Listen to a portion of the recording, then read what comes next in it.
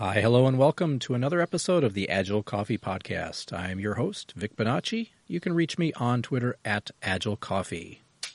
Agile Coffee. Agile Coffee. Agile Coffee. Agile Coffee. Welcome to another episode of the Agile Coffee Podcast. This is episode 49. And I am fulfilling one of my New Year's goals, which was to record an episode online. So this is a virtual episode. We've got a few guests joining me on Skype tonight. Going around the room virtually, Alan Dayley. Hey there, Alan. Hi. How are you, Vic? Pretty good, pretty good. Alan is on Twitter at Dayley Agile, Dayley. Zach Bonacker. Hi there, Zach. Hi, Vic. Zach is on Twitter at Zach Bonacker. Brett Palmer. Hi, Vic. Brett_Palmer on Twitter. I am Vic Bonacci. You can reach me at Agile Coffee. So, guys, this is quite the treat to have us all together virtually. We've got a number of really great cards up on the board today, so let's open up the Trello board. Up at the very top, we say, is quality assurance an inhibitor to developing with agility? Quality assurance in the traditional sense, manual testers, test scripts, things like that, is a quality assurance group, or are QA testers, people who really associate and really love the idea of testing, are they inhibitors to developing with agility? Can we build agile teams with, like I said, traditional quality assurance? I would say yes and no. Number one, I think a lot of people who are testers think very differently about the way the software is, the way it should be built. I think it's a mistake to not have someone who is a tester, either by title or by trade, if you will, by skill. You need to have testers around. They think very differently than developers.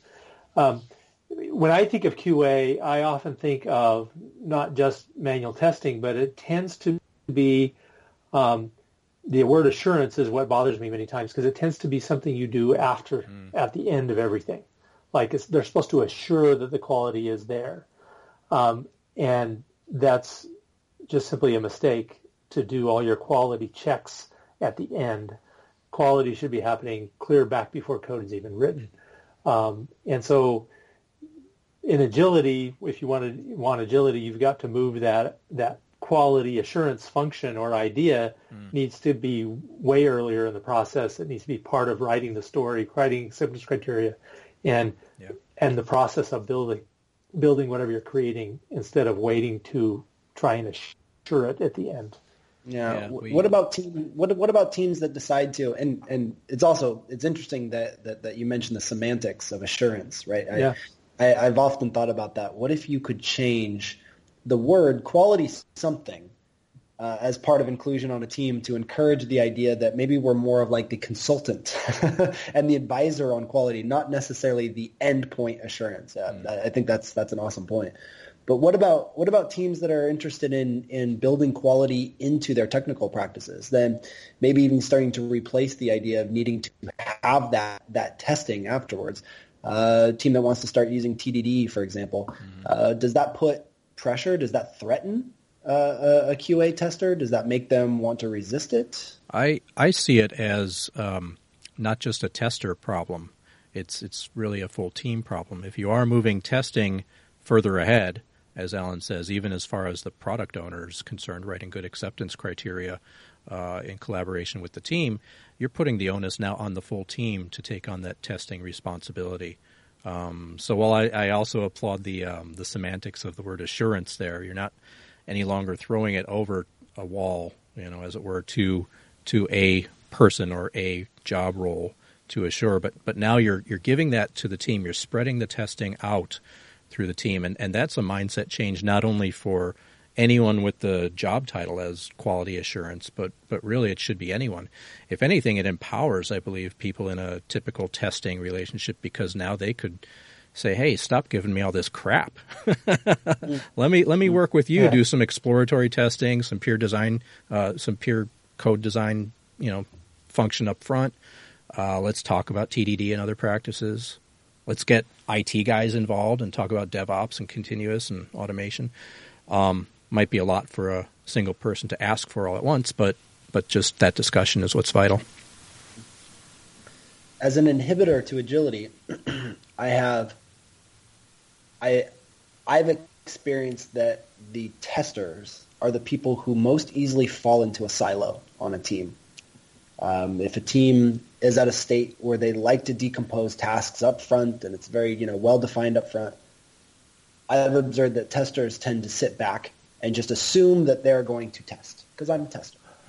It can be hard to break that mindset, whereas developers will typically, again, and maybe your experiences vary, but for me, they've been a little more eager and maybe even more curious to say, sure, I can help with testing too, and I can really be this whole team effort.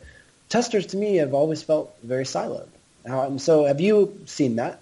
And if so, how do you break that? How do you encourage people to participate? So, Zach, I have seen that, but I think, though, to Vic's point, if you get people involved up front earlier in the sprint, maybe even as you migrate towards TDD, I would think that they would have work to do. They wouldn't be sitting around because they're trying to understand that work that's being, talked about or at least initially started by that coder.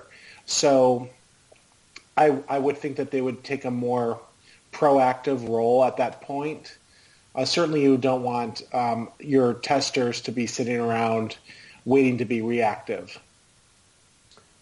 So the vision that I tried to share, and it takes some conversation to get there, I agree with you, Zach, in that many times, similar to, say, middle managers, or there are other people with other titles that Agile doesn't talk about titles, right? And they say, here's 3 roles on a Scrum team if you're doing Scrum, and hey, wait a minute, my role's not there.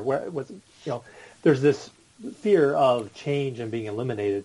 What you want to try and do is describe the journey of improved testing that will take place so that the tedious, repetitive, just stupid, mind-numbing work that many QA people have to do can go away, because we're going to automate that, and we're going to cover with unit testing. We're going to cover with the appropriate levels of automated testing so that that tester can become a creative person applying creative information to the work and to the results that you're trying to get. Yeah. So give them a vision, right? Give them an outcome, almost like we do with Agile teams, right? We talk about problems, asking people, here's what we want, and here's what we want to go to, and this is why it's meaningful to you. Let's explore how you could do it. So maybe giving those people that vision and see what they can gravitate towards. That's cool. Yep. There we go. Next up, we have you are an experienced Scrum Master just joining a new and dysfunctional team. What is your first goal? Alan, is this yours? It's just interesting to me as I've watched as an Agile coach, and I've seen Scrum Masters being placed or stepping into a difficult situation. The things that they might choose to do when they get started with a new team are fascinating to me. Brett's saying he wants to talk, so before I start throwing my ideas out, I want to hear others, which is why I asked the question, right? So if I was brought in as a Scrum Master to a new and dysfunctional team, what would I do? I would first level set on what Agile is, what agility is. I would talk about the Agile manifesto, the principles, and the Scrum Guide as our compass for the different range of what is moving towards Agile and moving away from Agile. And then at that point, I would also assess what training the different people have had up to that point to see, who is on the team and what their level of formal training has been.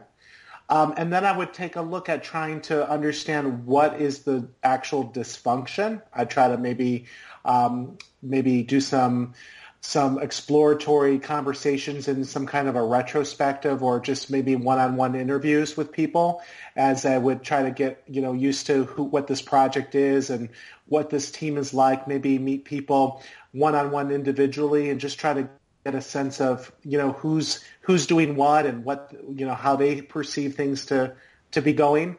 And then I would come back and put together some notes, maybe do some affinity mapping, and then, talk to the team about ways that we might be able to kind of figure out where we might want to go from there.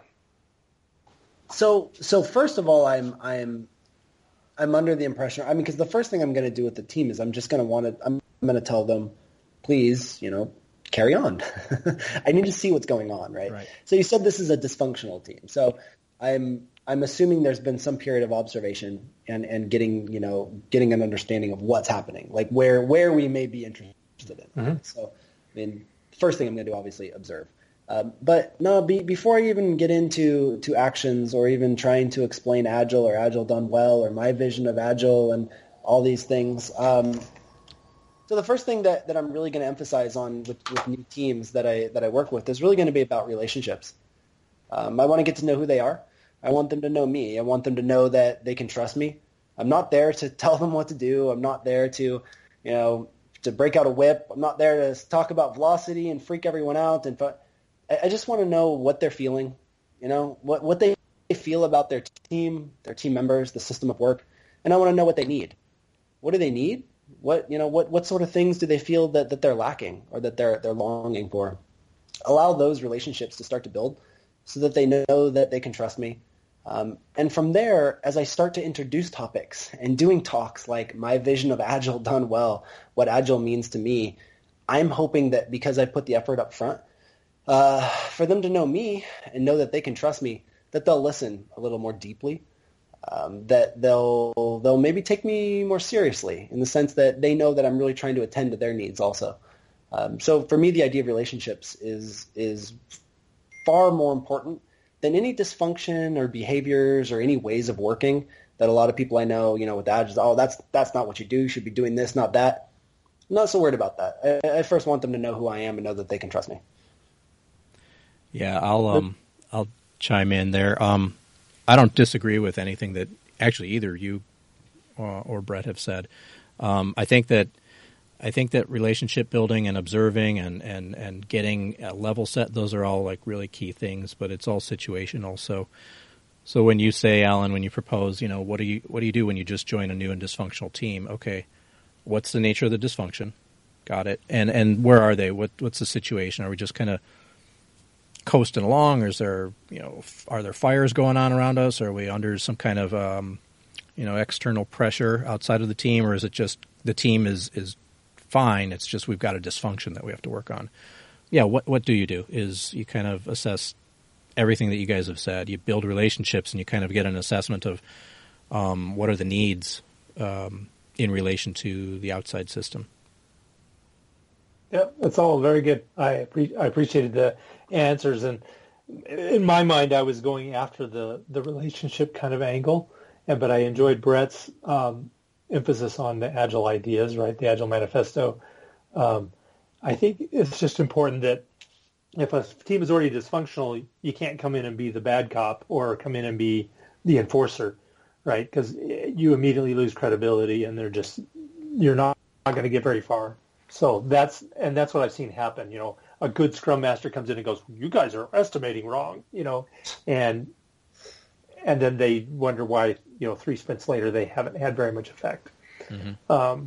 So I can safely say that phrase has never come out of my mouth ever. You're not estimating right or estimating well. It was probably like, God, I think we should stop estimating. But anyways, I know.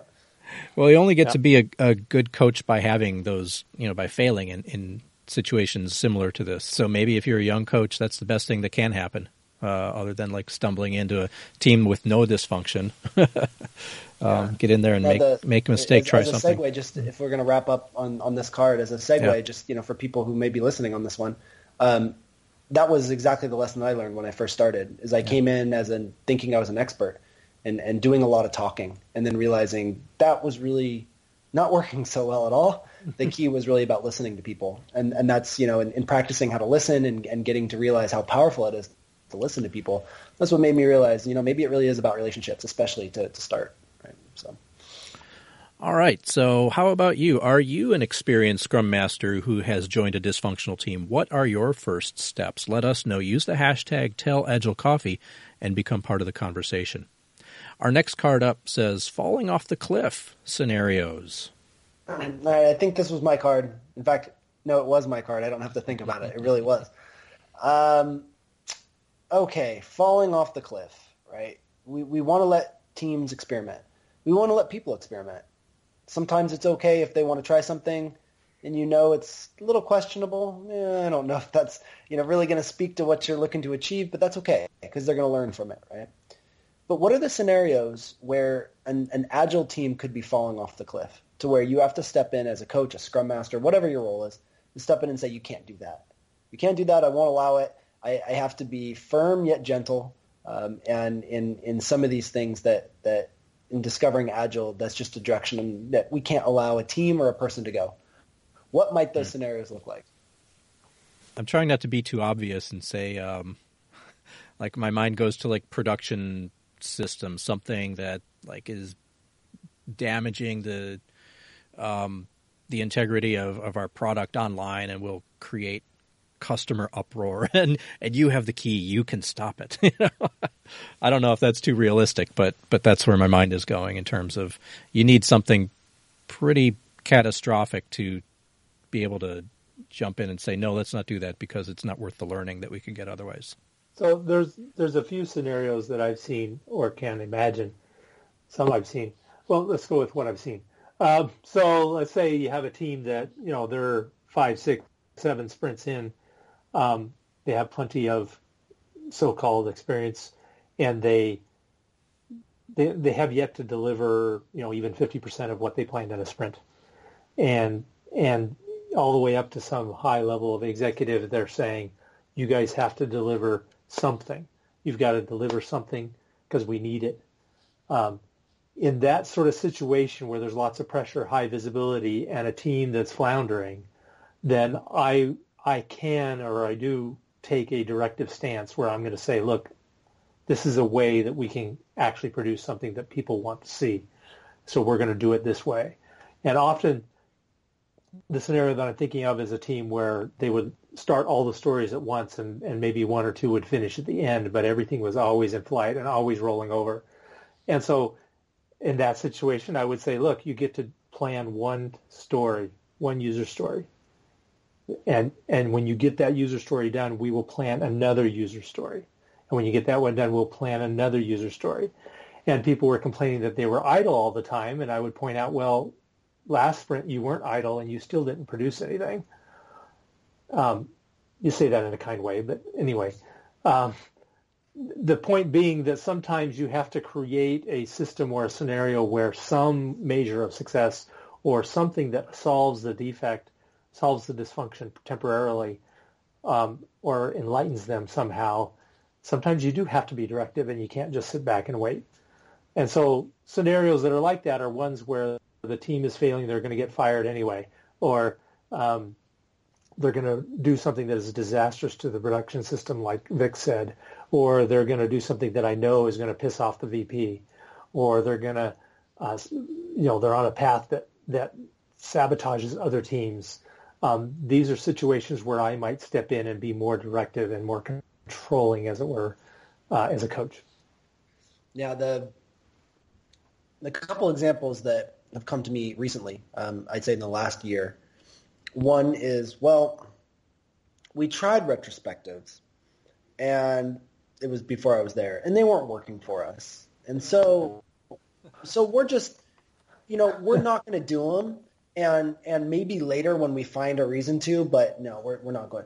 That to me that's a falling off the cliff. The idea of abandoning. Zach, I agree. I've had that exact same scenario happen to me many times, so I totally agree. You have to be firm yet unwavering in that one. That's a falling off the cliff for me. Abandoning inspection, no. It's not gonna be. Another one here recently was what we want to do is we want to have our work, because we feel comfortable with the idea of work being assigned. So we'd like to have our work assigned to us by this team member, and that team member can then have one-on-ones with us throughout the sprint to check in with us and tell us how we're working. And I just like I said, that's an interesting interesting solution to a problem I'm not quite sure I understand yet. But just from a pure behavior standpoint, I can't let that happen. You can't have it turn into a place where your work is assigned to you, and then you use a mechanism to check in with the person to continue to tell you what to do. That's just going to become a bottleneck on a single person, and that was one that we had to eliminate. I mean, I think there's probably hundreds, thousands, millions of possible scenarios, but those are two that came up recently, real team examples that for me just completely falling off the cliff. There are certain principles of Agile ideas, not necessarily principles of the manifesto, but even those things like transparency, things like small iterative steps, stuff like that, and it depends on the context of the team, right? If this team, there's all kinds of things involved in this sort of choice to be directive, but in general, it falls back to those principles. If somebody says, "Yeah, we're failing, but we're not going to tell anybody," or other things like that, where they're violating those core principles of Agile, then those are situations where I might step up and point out that that's not a good idea. Yeah. I had a team a couple years ago that said, it's just so much easier if we work. We'll develop in a sprint, and then the tester people can test in a sprint. And then we'll just have this nice flow, this really nice synergy where we'll have these handoffs from sprint to sprint. And what could possibly go wrong? That's falling off the cliff. I can't allow that one either. So yeah, there's another real one. That's not okay. Yeah, I think that brings us to the end. Let us know if you have any falling off the cliff stories. I like that one. And it fits on Twitter nicely at #TellAgileCoffee. Next up we have, the director says, plan for more points, that is. The director says, plan for more points in your next sprints, or we won't get all this work done. That's never happened to me. So that's one that I put in. And, yeah. It's a challenge. It's a challenging situation, as you can imagine, with a director who is, in the management chain for most of the people on the team, and is in the management chain for a large program, and basically steps up and says, your velocity is not high enough. We're planning a release. We got to get all this done. Plan for more. Yeah. And is the team allowed to double their point estimates and just call it good? Yeah, so that's interesting. Maybe not double, because that would be too obvious, but you could just, increase it by 20%. Yeah. All the fives become eights, whatever. Yeah. So let me check in with you first before we get into what we would do. When I hear this scenario, for me the systemic cause is not at the level that this conversation is happening. Right? It's much further upstream. Right. So do you treat the symptom here? Try to get the team to cope with what's going on? Or would you put your effort into trying to systemically solve this issue? Can it even be done in this moment? So what that sounds like to me is that the management's very, under pressure, very theory X approach. It could be theory X. It could be that we've kind of, distorted whatever novelty velocity may provide us. We've turned it into, a target. We're letting Goodhart's law run wild here. So again, is it something that we should just try to put in place to maybe cope for now? Or do you dive right in to try to tackle, again, really where this dysfunction is? Well, I think it's some kind of a mix, and it's probably more having that conversation with the director and talking through what is the goal, and what do sprint points mean, and we can suggest other metrics that might be probably more applicable, like a backlog burn-up chart or something like that, which would maybe help say this is how far we are toward a goal, or toward the work that's said to be done. But when you talk about velocities and getting more sprint points done, that doesn't seem like the right measure to be using at all. So Alan, go ahead, Alan. Go ahead. I just the question that you raised, Zach, is a good one, because the context is everything, and the more I coach, the more I realize context is everything. And so in the moment when this is happening, maybe it's not the appropriate time to do too much. Maybe it is the appropriate time to personally myself, right, you would raise, I have in these situations tried to solve it in the moment, tried to get an acquiescence out of the director or whoever's demanding this. But often it takes more conversations than that because you've got to go find that root cause. And generally you can't, most directors, most senior managers, if you will, don't take too kindly with contradiction by some outsider in the middle of a planning session. So if you want to really solve the issue instead of just put a veneer over it, you've got to go do more than just act in the moment. And it tends to be about addressing the pressures that are on that person. What is the reason behind his request or her request? Yeah. How do you address those needs? So let's say that the director said that, well, this team has traditionally, even before we moved to Agile Scrum, even back in the past, this team has missed deadlines, and we've now, been, in jeopardy of losing our funding or losing this particular portion of budget allocation for next year if we don't hit these milestones, yada, yada, yada. So I'm in hearing this, in hearing that scenario, Brett, I'll just fall back on and it's horrible because I can never remember who attributed this quote to it, if it's Deming or Drucker. But anyways, it's the idea that a stable system, it doesn't make any sense to plan for a stable system because it can produce only what it's capable of producing. And if your system is unstable, it doesn't make any sense to plan for it either because who knows what you're going to get, right? You could get 20 or you could get 50. Who knows? It's unstable.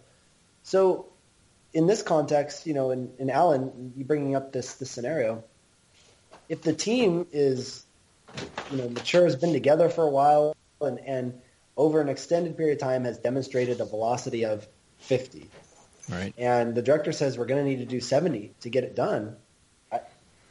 Okay, but they can do 50. I don't know what asking them to do more is going to do. But if it's a new team, and it's unstable, they're learning, they're up and down, they're all over the place. Mm-hmm. What do you think? Do you think you even try it? Sure, we'll do that. We'll just go ahead and plan for 70, and we'll see what happens, and then expose the learning back on that experience back to the person who made that. Could you actually use that as a learning mechanism? I don't know. Right. So if you have a team that's accustomed to doing 50, now you've asked them to do 70.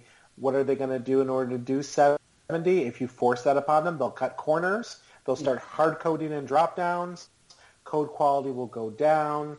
Yeah. So in a stable team, yeah, I agree. Right. Yeah. So again, if we've got this team that's been consistently doing 50, so to speak, whatever 50 is, and it's like year data, cool, and we say, you know what, they got to do 70. Again, they can do 50.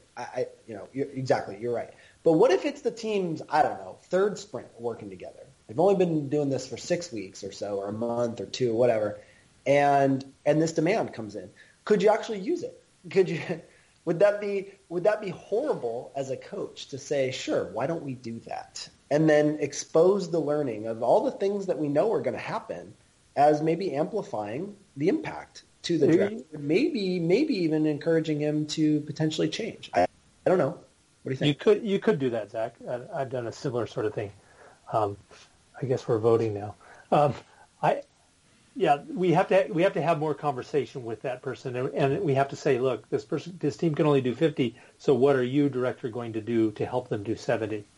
What are you proposing to help them? And that's part of the conversation. Anyway. What do we have here? It says, common problem. The team does not update their progress on tasks and user stories in the electronic tool. So that, again, is one of mine where it's just something I see over and over again that, we're supposed to update our remaining hours on tasks. We're supposed to move stories from, whatever our path is from not started to done, and nobody moved it to done. What do we do about that? Is that important? Is it not important?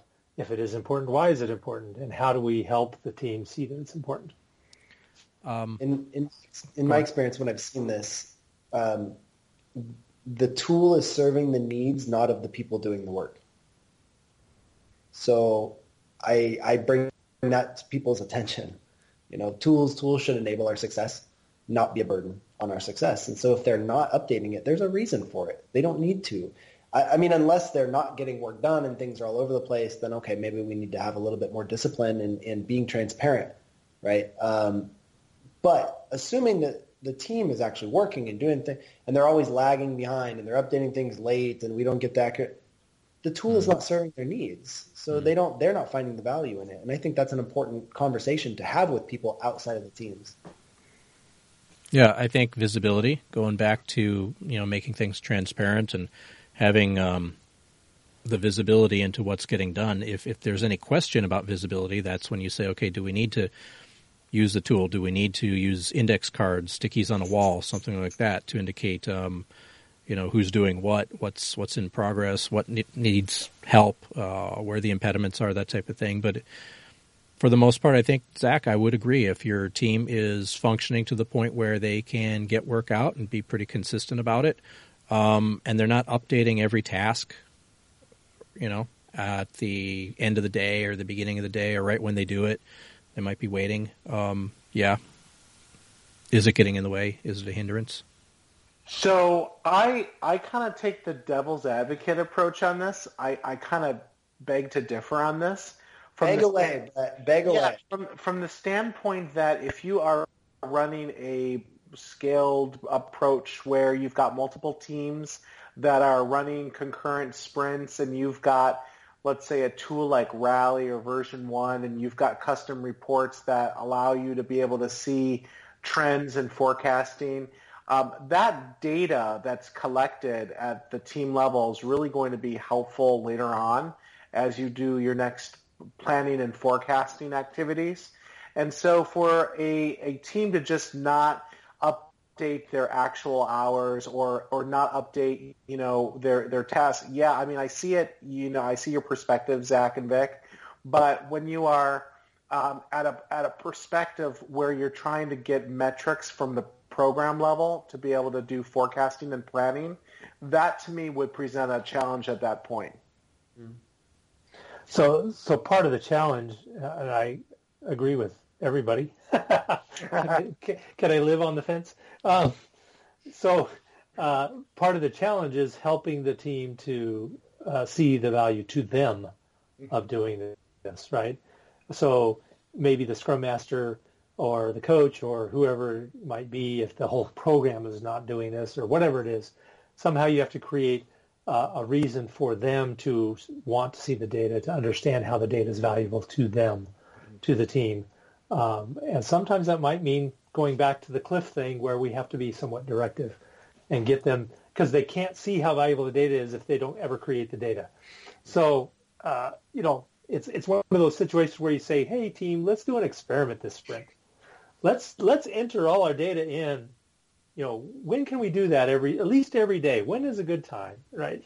And hold each other accountable to that, and so that we can then begin to see that data and see if it's useful to us. When you say hold each other accountable, are you saying the Scrum Master is going to nag everyone? Scrum Master has free movie tickets or something. You do a work agreement. So you do a work agreement, and you stick it on the wall. You stick it on your your SharePoint page, whatever it is, and realize that everybody should be peer-to-peer expecting certain behavior, and that's what it is. I agree, but I'm uncomfortable. Why am I uncomfortable? I'll tell you why. No, so why am I uncomfortable right now? Okay. So I'm uncomfortable. So why I agree? Let's go to the easy part first. So I agree because the idea of attending to needs is important, I believe. And Brett, in your example of, hey, I need these program level, the program metrics and the reports and the things that awesome. I believe that those are meaningful. I've also experienced situations where those same metrics were very much held were despised by teams, because even though the program and everyone above saw the value, for the teams it was like, they were like an abuse, a torture tool. They were used to, to drive the motivation and teams hated it. right? So it wasn't attending to their needs, even though there was this perceived value. So coming back to saying I agree, it goes back to Alan talking about, hey, how can we get a shared understanding or at least a shared perception of value for the things that we do? And it's why I think tools are essential to serve the people using them, right? So in your case, if it is a valuable thing at the program and teams are struggling with it, what other ideas might we have? Maybe we need to, instead of just force teams to do the thing we want, maybe we need to find a middle ground to start taking steps. Maybe we need to bring them along to that journey. But why am I uncomfortable right now? I don't know. Maybe that's it. Maybe I'm just uncomfortable with the idea of the tools and the things that we use to help teams be successful. God, just to me, sometimes just don't feel like they're really suited for teams. It feels like all the conversation is outside of really where the real value is. If the teams disappeared on that day, your program would stop. But hey, without your metrics, that value, that real value that customers need would keep moving. And I know that doesn't mean that you just abandon them. But there's that sense of discomfort where that's a real truth in our system of work. And again, if we're going to use systems thinking, especially when you start talking about programs where it's important to really use systems thinking, I think some of these concepts become pretty important. So anyways. Yeah. So, but I value all your input, and I think you're all great people. So thank you. You touched on, Zach, one of the difficulties that I have with these sorts of problems is, for example, why does a director who's one or two or three levels of management up from the team need to know whether or not a task got done today? Right. Yeah, exactly. They don't need to know, but they often want to know. Yeah. And so there is a balance and a conversation to have here about what really is valuable in the tool and who is it valuable for, and does a director need to be spending their time knowing whether or not this Wednesday story A or story B got done. They probably don't need to know to that detail. They probably need to know at the end of the sprint something about it. But tools are not and metrics by extension, or what we're talking about here. We're talking about metrics. They can be used for good or evil, and they're so easy to use for evil by default. Yeah, to misuse, right? Yeah, nobody wants to be evil with them, but right. They end up being that way. And so it's great to have this conversation about what metric is really valuable to you, Mr. Director or Mr. Program Manager. Is it really that valuable for you to know that there's 250 hours left in this sprint from these three teams? Right. Maybe there's a different level of information that's more valuable to you. Is there a utopia here? Is there a place where teams could be updating tools and contributing to metrics and reports and feel that that's an important thing for them to do? It really, it's something that they believe in, that is an important activity for them to do on a daily, weekly, whatever the basis is. Can that happen? And if you've ever seen it, what was the thing that enabled it? What was the driver? I've only seen it a few times, and it wasn't me that created it, so I didn't have that conversation at that end of your question there as to what drove it. I know one team, for example, that was tracking time spent and time remaining to the half hour and found it. That was something that they themselves chose to do without managers even caring or even looking at it, but they themselves chose to do that for a while as an experiment. And for a while, they found it useful to do to help them understand better how they were working and what they were spending time on. So, it depends. So I recently took the Craig Larman Large Scale Scrum certification course, and one of the things that was mentioned in it was this book by Robert D. Austin called Measuring and Managing Performance in Organizations. And basically what it's really saying is that metrics and the idea of tracking actually is a demotivator for teams. So, I totally get it. I totally get where this is a kind of a tricky context-based discussion. Yep. Yeah, but if that's the truth, and we know it is, then how do we shift our mindset into again, the idea that teams aren't updating the tools, so we're not getting our metrics. How do we shift it to a different place, to where it's more shared understanding? I think it's really this notion of shuhari, and you have to take into consideration the context and the culture and what kind of organization you're in and what personalities the management style is, and and look to where you can get the easy wins and pick and choose your battles. And I think it's a combination of all these things. Yeah, it goes to the maturity of the team too, and it's team dependent, and the context is dependent too, as Alan says. I was chiming in earlier. I've got a team like that now. I've got a team that they do planning with hours. They don't do it with story points quite as much, and they don't track their hours. They might do some tasking, but really when it comes down to it, they just always pull in 6 stories. And it's just hard to explain like how they know it's always 6 stories. But if they pull in 5, if we try to temper them one time because we think some of the stories might be bigger, they pull in 5, they still have time to pull in 6. If they pull in 7, it's cutting it close. And they don't assign many story points. They're kind of the old 1, and then what's the 3-letter acronym, and the other TFB for too big, and everything seems to be a small enough size anyway. They've got their work kind of sufficiently defined with the acceptance criteria, with kind of the communication between the team. They get along real well, and they could just pull in like a certain number of stories. Now they might think that they're using story points or hours, but it kind of always comes down to that throughput of stories too. They've reached the level of trust in the work amongst themselves and the relationship between them both, where team members, they know what's small enough. They ask the question of, okay, is it small enough? Is it the right size for us? One of the keys is it's a very small team too. And I've experienced or I've observed the same thing. Teams end up doing that. Yeah. They get good at, this is the right size for us. It's small enough. And it tends to be 4 per sprint or 5 per sprint or 6, whatever it is, but it's their preferred size. Yep. I've seen the same thing. Yeah, the shift we want to make is, the principle says that working software is the primary measure of progress. Anything we measure other than working software, value delivered, is secondary or one step removed from that real value. And so we need to be careful about whatever metrics we're using, that we're not turning that into the goal instead of the working software. Yeah, absolutely. All right, moving on. Our next card up says explaining coaching to a mentoring organization.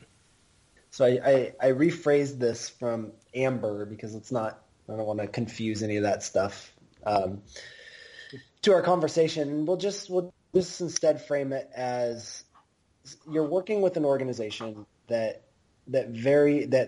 places a high value in expertism. So when it comes to people that you bring in, they want fixers. They want people to tell people what to do. They want the expert opinion. They want somebody to come in and direct, right? So that, I guess, I don't even know if I would, to me that's not mentoring, but let's just say it's closer to the idea of teaching and training and mentoring than coaching, which is very much by invite, by permission, in service of the person, agenda-free, discovery, growth, that sort of activity. So if you're being brought in and you know the benefits of coaching and you know how empowering that can be with people, you've seen the effect both on people and teams, how do you sell or explain or get the trust to bring coaching to an organization that frankly it probably doesn't know what it is or hasn't experienced it? What do you do? Great question. Good. The only thought I have, I recently gave a presentation for the first time in public at Agile Arizona conference that happened on May 6th. So you can go find the deck somewhere on the agilearizona.org website. But it's about leadership models, and the title of the presentation is "How You Lead Is What You Get." And so I've tried to set up a model that says, if I am a supervisory type, maybe like an expert, right? To borrow from from the Leadership Agility book by Joyner, But if I'm a supervisory type leader where I tell people what to do, I'm going to create laborers who won't do anything until they're told what to do. Yeah. And then if I'm more of a more directive, kind of a delegator type person, then I'm going to create people that will have some level of autonomy, but they're only going to act as I would have acted within what I delegated to them. And there's this whole spectrum that goes all the way up to somebody who's a catalyst and will create co-leaders to lead with them. And almost every organization talks about, we want employees who are entrepreneurial and self-starters and go-getters and all that stuff. And if your whole organization is experts and they expect you as a coach to be an expert and tell people what to do, they're not going to create those go-getters and those self-starters and those entrepreneurial people. It won't happen. And so that's the story that I try to tell, is that story of how the leaders, the managers, need to shift to help the employees shift. And then I go to the employees, the developers and the other people that are being supervised, if you will, and I say to them, look, if you keep behaving this way, then the manager will keep behaving this way too. And you won't make the shift either, because the manager has to match the needs of the people they're leading while trying to pull them up to the next level. And so it's a two-way street, right? If the people keep behaving like laborers, then managers are going to keep behaving that way too. But it's on the managers to take that first step of trust. I should say the first step of the flip side of trust, which is vulnerability, right? Take that first step of vulnerability to act differently on the hope or promise that the workers will start acting differently too, and go to more self-organizational behavior.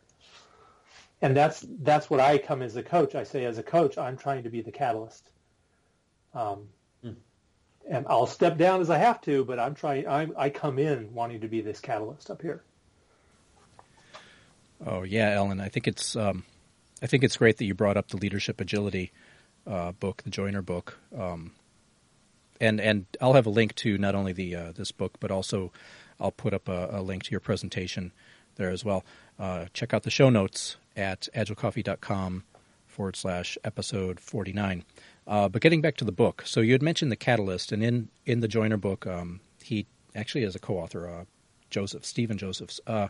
They talk about really five levels, and you kind of alluded to a few of them there, but I think that the book itself is very systematic in that it talks about these 5 levels and even 8 areas around different types of agility. You've got, as I recall, context setting agility, some agility with stakeholders agility, creative agility, and self-agility, right? And he says you can't. It's based on stage development. You can't just jump from level 1 to level 3. You must pass through level 2 on the way. But the book itself is very fundamental, not only to Zach's topic, but I think to my own path to servant leadership. I guess I probably bought the book first, and then I ended up going to a presentation by Tom Louie. I don't know if you know Tom. He used to work with Big Visible. Yes. And this is in 2012, San Francisco Agile, I think it was. And we talked about it there together. We talked about a path to servant leadership, actually. Saying, again, how what you just said, Agile, we're talking about, and in the book it says Agile is, or Tom's talk was about it, not so much in the book, but Agile itself being kind of a different paradigm for project management. The past was all about this command and control, but now with Agile it's more about empowering rather than dictating. We're creating these servant leaders. So in Joiner's model, first you had to become a leader, or you became a leader typically because you were an expert in something, some type of an authority. You had authoritative power. And this is like 45% of the leaders that they surveyed were in this first category. And then next, you moved up into the next category. About 35% of people were achievers, which means you're more focused on how do we get stuff done. You're more strategic, outcome-oriented, but you're still in what Joiner called this heroic stage, right? And if you do the math, 45 and another 35%, that's like 80% or so of leaders are in this. And he says that beyond that, in the post-heroic stage, there's only about 10%, and the next step up is catalyst. And then there's another 10% on the other side of the bell curve that don't even get to the expert level at all. So once you move into the catalyst role, you're going from a heroic posture where you're more focused about me, like I'm the center of this action, to more of a post-heroic phase where you're more of a servant leadership, taking that stance on, right? So it's definitely a shift. As you said, you're trying to get the workers to be to exhibit more self-organizational behaviors.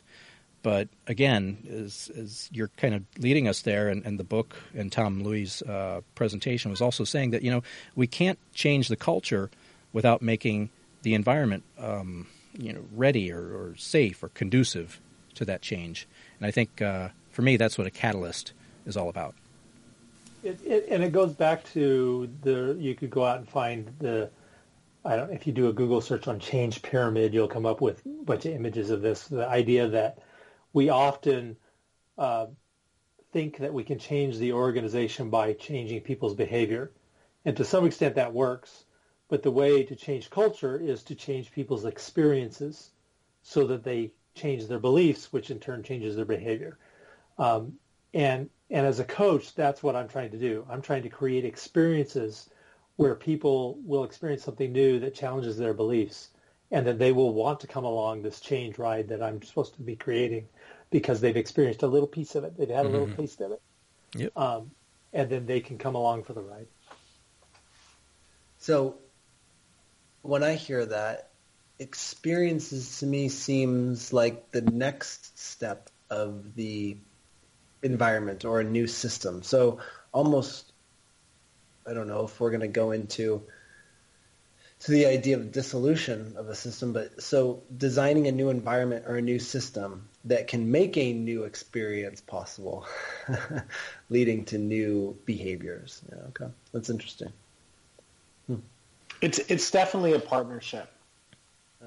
Yeah, it has to be, right? I mean, I experienced recently this conversation where the idea was shared that coaching is by permission, right? So when people talk, what was being discussed as coaching is really closer to managing.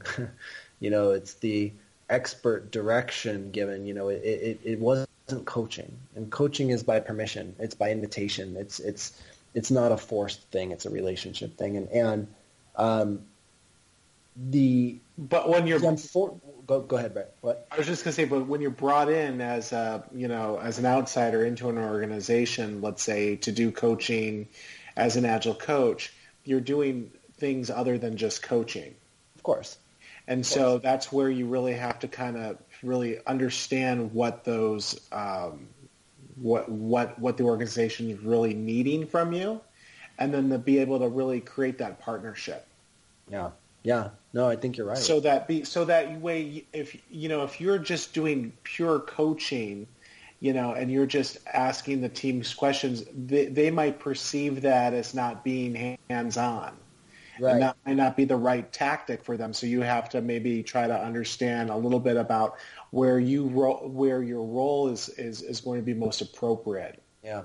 No, you're right. The comment came back as, well, if it's by invitation or if it's an opt-in thing, what would we pay you for if you're going to do nothing? Yeah, but I mean, I think that really goes to the beliefs of the people, the system, right?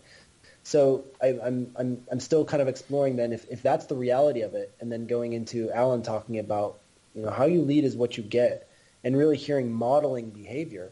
Maybe you can't model that behavior because it will be perceived as, not contributing. But then Alan, when he was explaining, kept talking about story, saying the story is story. So maybe what I could do, though, is share, or what we could do is share a lot of stories, experiences. Again, create visceral images through storytelling around people to maybe get curious about what you might try from a coaching perspective.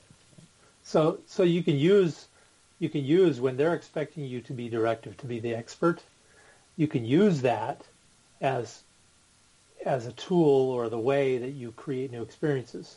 In other words, you want me to tell you what you do? Okay, tomorrow we're going to do a 2-hour workshop on user story writing. And I'm going to take them into an experience of writing user stories, maybe about something fictitious, maybe I'll use their backlog.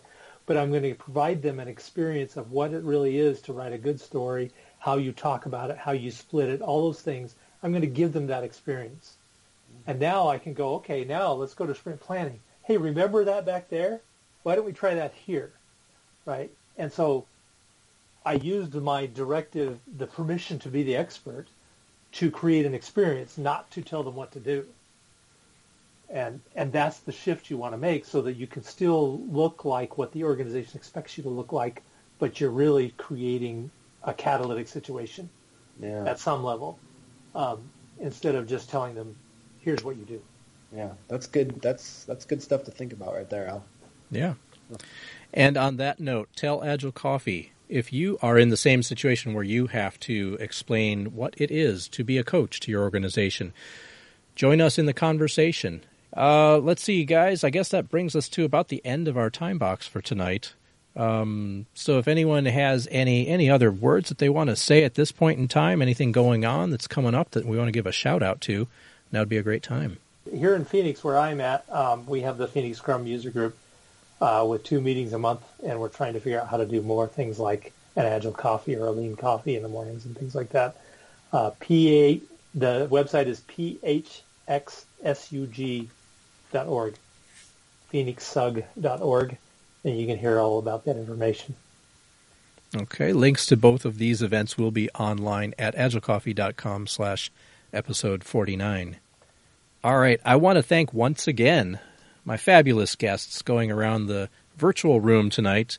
We had Alan Dayley, Zach Bonacker, and Brett Palmer. Thanks a lot, guys, for being here today. Thank you, guys. It was great. Thanks, Vic. All right, that wraps us up tonight, so come on back next time for episode 50, and meantime, enjoy your coffee with friends. Agile.